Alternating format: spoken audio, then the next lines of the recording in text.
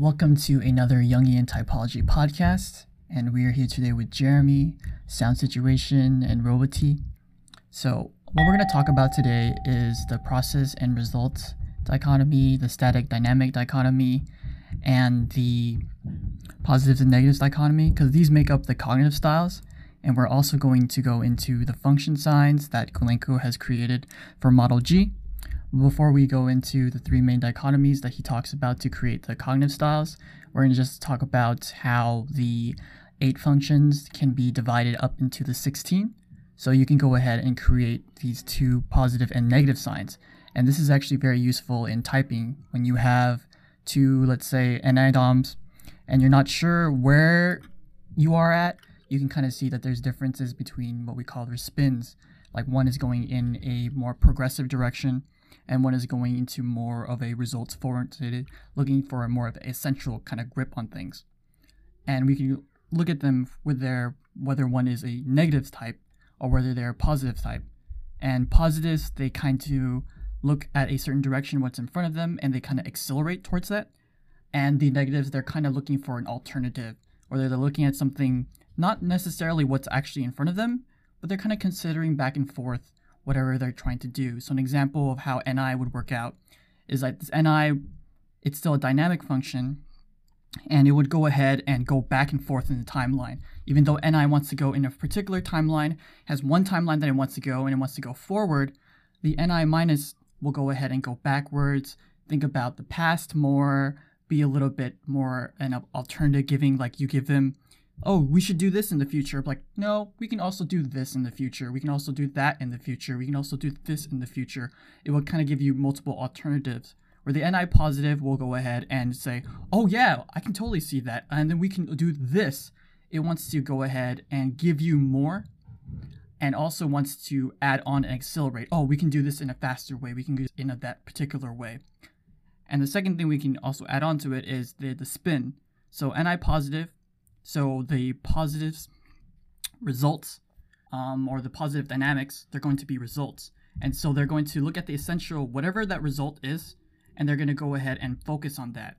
An easy way we can break it down is like process types, they want to go from A to B to C to D and want to connect them all together.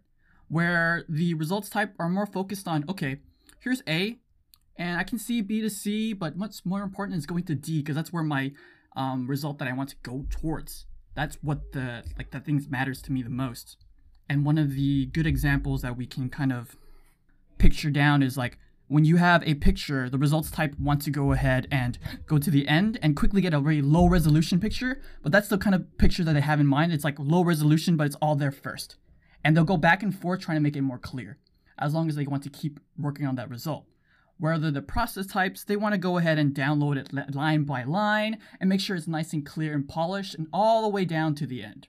That's the difference between the process types and the results type.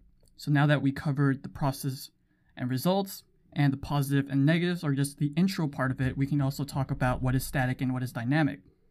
Static types are going to be more descriptive. When you give them data points, they're going to clearly distinguish, like, okay, this is the thing inside this frame. Frame is very important to static types because everything inside that picture, like when you look at a camera, everything inside that picture frame is going to be descriptive, and it's not going to move around a lot. It's going to be stuck in that frame, and these static types are going to identify them and going ahead to like, oh, this is the red box. I like this red box, or this is, my conclusion that everything in this picture is going to be more scientific. So we go ahead and look at them, and we go ahead and this is my conclusion that everything here is more scientifically based. And now I need to look at all these different objects to prove the premises, the links between them, and make a conclusion. So static types will go ahead and describe things a little bit more and more in detail, but not actually pay attention to the calculations and the action and the movements and motion and time. They're not going to actually do anything about it, or they will do stuff after they considered what they are looking at externally, or what they have in their mind to describe and to compare and contrast these data points together. where dynamic types are more focused on the actions. They're going to do something about it. They're going to try to transfer that energy from here to there. They're going to calculate these motions in time. They're going to go ahead and do things and engage and have interactions and be more trying to fill up that space of time in these events. What should I do now? What am I going to do later? How should I do this? How has he been doing this? What am I going to do right now, quickly? How can I plan this to be more efficient? How can I do this to be more effective? And not necessarily paying attention to all the data points and to describe and contrast and look at so much of these small points and pros and cons of them, but looking to what they can actually affect action and take action upon. So to review the three main kind of dichotomies that we pay attention to here in the Model G and the cognitive styles is static and dynamic, process and results, and positives and negatives. So that is the little intro, and that contributes to the 16 function signs that Goulenko has came up with in Model G. And they are based on what we call both energy and activation. So we can kind of understand that process and results, they have to go in two kind of different directions.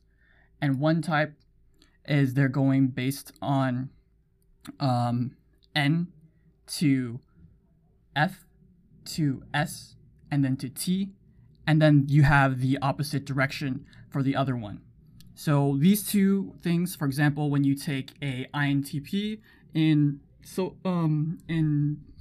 socionics, which is the INTJ for the MBTI, you can see that the direction that it is going in is going to start from the tertiary, the launcher function, and that's going to be F, and then it goes ahead and goes to N, and then it goes to T, and then it goes back to S.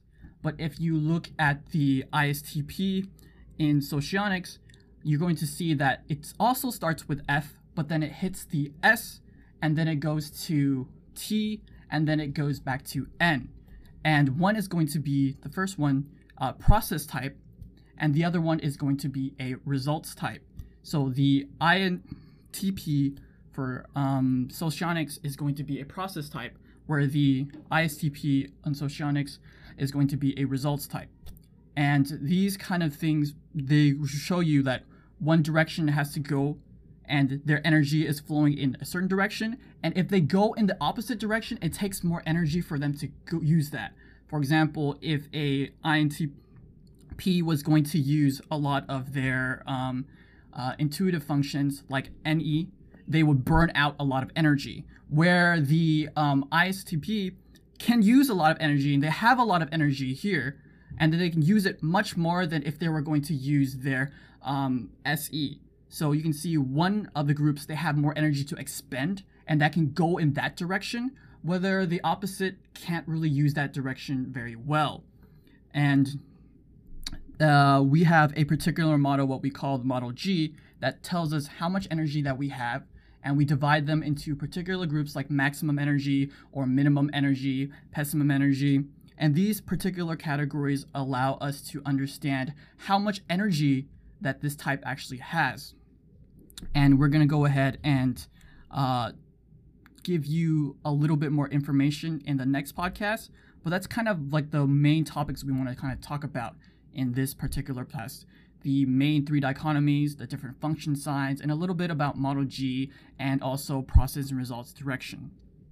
So I'm going to go ahead and take a little break here, and I'm going to talk a little bit about how I am an ENFP and how I use my energy and how I use my process signs, and then I'm going to go ahead and give the mic to Roboty or Jeremy to see how they also understand Model G, their perspective on it, and how they have, how, you know, their functions, certain functions they have a lot of energy for, and certain functions they don't, and how they see other function signs, how they use other function signs, and how it, how Model G has actually affected them. So to begin, I really like my TE. I really like it, and I have TE positive, but I almost have zero energy to really go ahead and make sure that I can accomplish everything that I see. But when I see in the environment that I really see that there's something that can be done productive, I get really excited. Like, wow, that's something I can do that can really make this community better. I think I should go ahead and start doing that thing so it can be more productive. I see that, but it's not like I'm going to always see it, and I'm not always going to see whatever's going to be more productive. But I feel like, oh crap, like that thing should be done.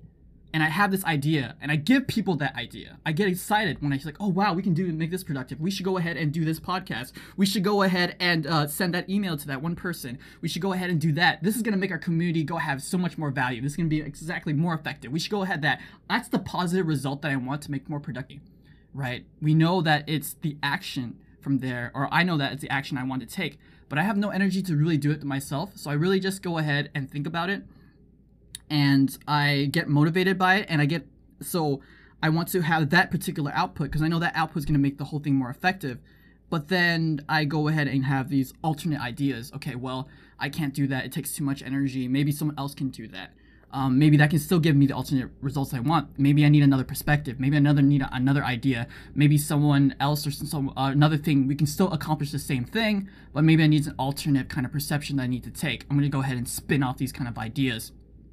And I have NE minus. So NE minus is going to be more of the intuition of not only getting out of this problem, but also trying to boil it down to the essentials and try to see that, okay, this is the alternative result that I want.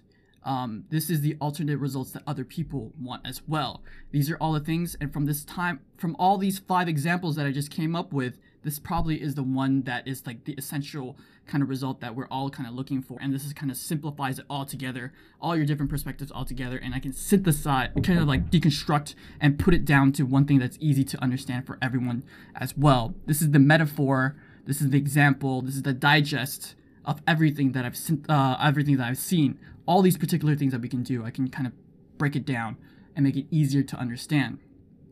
And after I find that 1, 2, 3 things that are the main core examples, I want to go ahead and FE positive. I want to share with other people. That's what FE positive is about. I want to make sure that everybody's getting together to this positive result that we have, and I want to share with everyone. I want to make sure that everyone's enthusiastic. That when I'm enthusiastic about it, the energy in the room changes. Everyone's communicating more. Everyone's being free to communicate whatever it is. Everybody's getting excited off the thing that I'm excited about, and we all have this dynamic range of motion that we're expressing our ideas, and we feel it through the sensations, and we feel like we're communicating this vibrant energy that you and I and everyone else is getting revved up, and the emotional atmosphere is also changing, and that we're all communicating, and we've communicated to get a certain result that we want to get done, and this message is being spread out.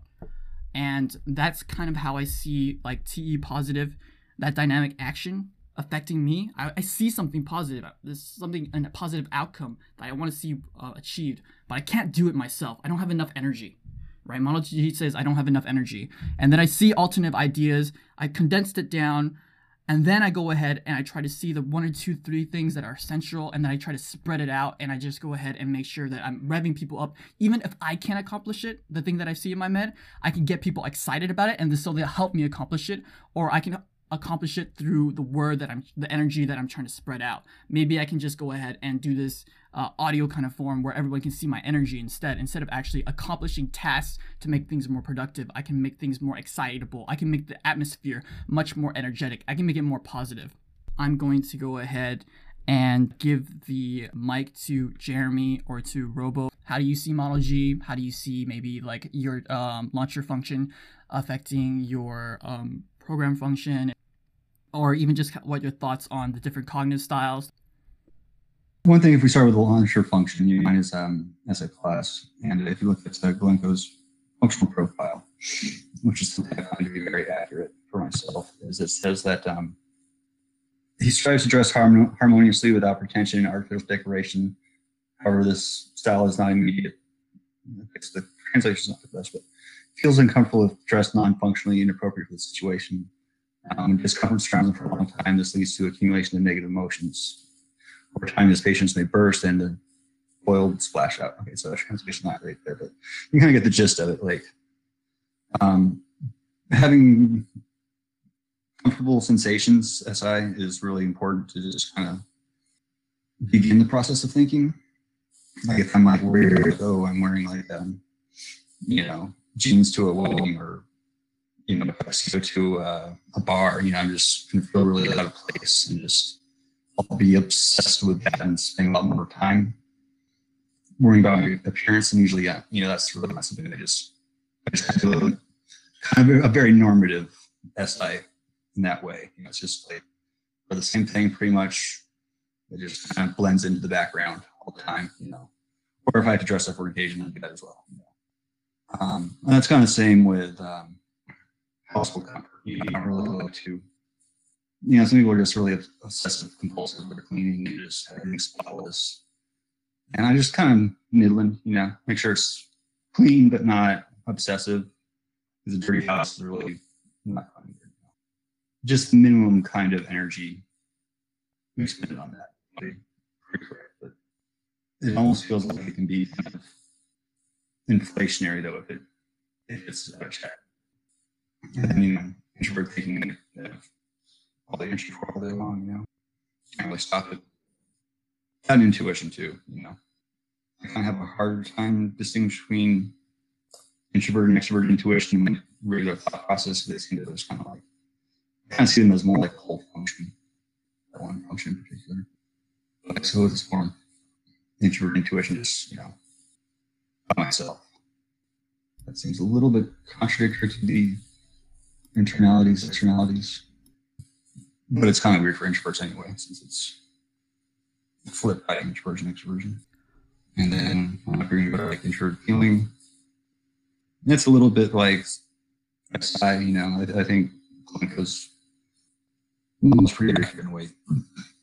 I seem to spend my energy. It's also kind of just normative and not you learn stuff and not be jerk. I try to. It just really bothers me if I do. But it's also not something that I want to spend a lot of time on either. I think you really do. For thinking in particular, like Talanov says that you really can't do one attitude without the other very easily.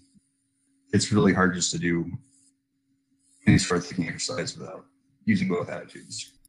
I guess maybe if I were to say like extrovert thinking as a control function, maybe I do have like these, kind of obsessive thoughts. I need to be more organized. I need to do this stuff. I need to sometimes they need a lot of money, but generally not, Like one of the intuition as a whole, do you also see thinking as a whole function? Or you can't really see it because extroverted thinking is kind of pessimism energy. You really have not a lot of it. Well, I think I see more like the auxiliary as a whole function, more so than the other ones. Which I think why there is Model A and Model G focused on the difference between creative and demonstrative. It's just kind of what something that I picked up from Talanov too. He says that the auxiliary would be more like a static version of an I for me, which is something that Glencoe does mention in his justification for Model G. Because I like Talanov as well too. So he would say SIIC are the most distinct, differentiated functions within, or the attitudes are most distinct between the same function. Whereas TI and TE would be the least, I think. So they're not really symmetrical as functions. I find that to be generally true. Robo, you said that you wanted to talk about the cognitive style. Or LIE is that they're somehow very driven and always productive, which has been untrue for me anyway. Not exactly that productive, I suppose. I don't really do a lot of work. I prefer to avoid working. The thing is that with SE Launcher is that I need things like deadlines and consequences and someone to push me in a sense to do what needs to be done, or else I won't do it, even though I know that I should, and it will be so much better for me if I did. I can't summon up the energy to be able to do it in a sense. With MBTI's conception of ENTJ, it seems like they're thinking, it's like they're merging ESTP with ENTJ, in that ESTP has much better SE than an ENTJ would have. But I don't have the SE.